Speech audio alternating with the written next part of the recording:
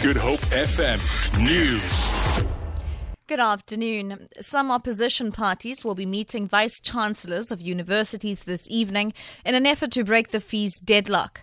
DA leader Musi Maimane says the EFF, UDM, ACDP, Freedom Front Plus and Agang have all confirmed that they will attend the meeting to be held in Johannesburg.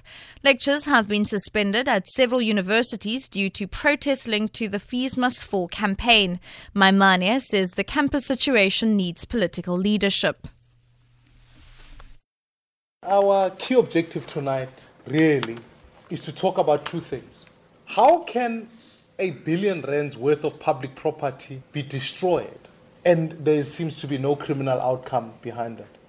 Or certainly no policing that takes place. So we must talk about security on campus, but we must also talk about the fact that the funding crisis cannot continue without political leadership given to it. President Jacob Zuma and other government leaders will also be meeting with education stakeholders, including the Vice Chancellors in Benoni on Monday to discuss the campus crisis.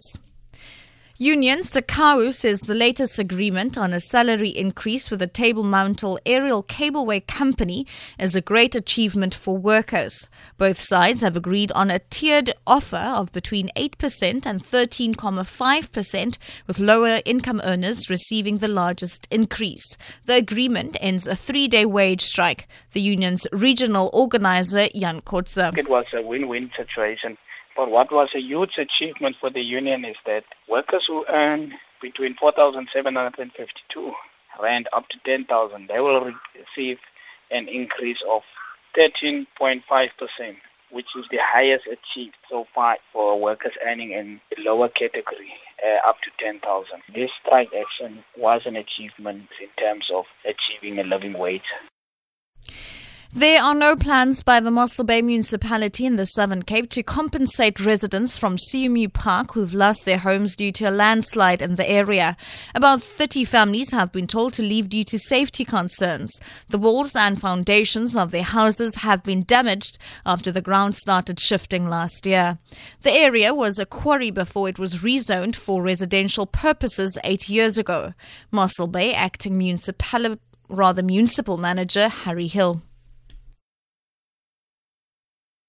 It is not unusual to do property developments in quarries. It's been done everywhere else. However, from the geotechnical side, we understand that it's not a quarry problem, but it is a natural landslide, as I said, which occurred at quite a depth in that area.